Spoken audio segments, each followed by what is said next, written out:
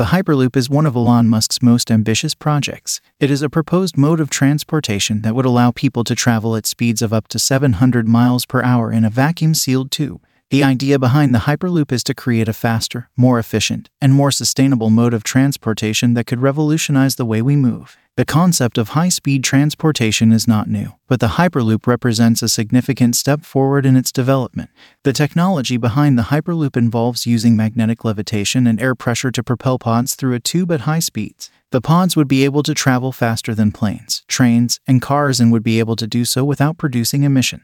The potential applications of the Hyperloop are vast. It could be used to transport people and goods across long distances quickly and efficiently, which could have significant implications for business, trade, and travel. It could also be used to connect urban areas and reduce traffic congestion on roads and highways. However, there are also significant challenges that must be overcome before the Hyperloop becomes a reality. The technology is still in the early stages of development, and there are many technical and logistical hurdles that must be addressed. Additionally, the cost of building a Hyperloop system could be prohibitively expensive, which raises questions about its feasibility as a mode of transportation. Despite these challenges, Musk and his team at SpaceX and the Boring Company are making significant progress towards developing the Hyperloop. The first successful test of the technology was conducted in 2017.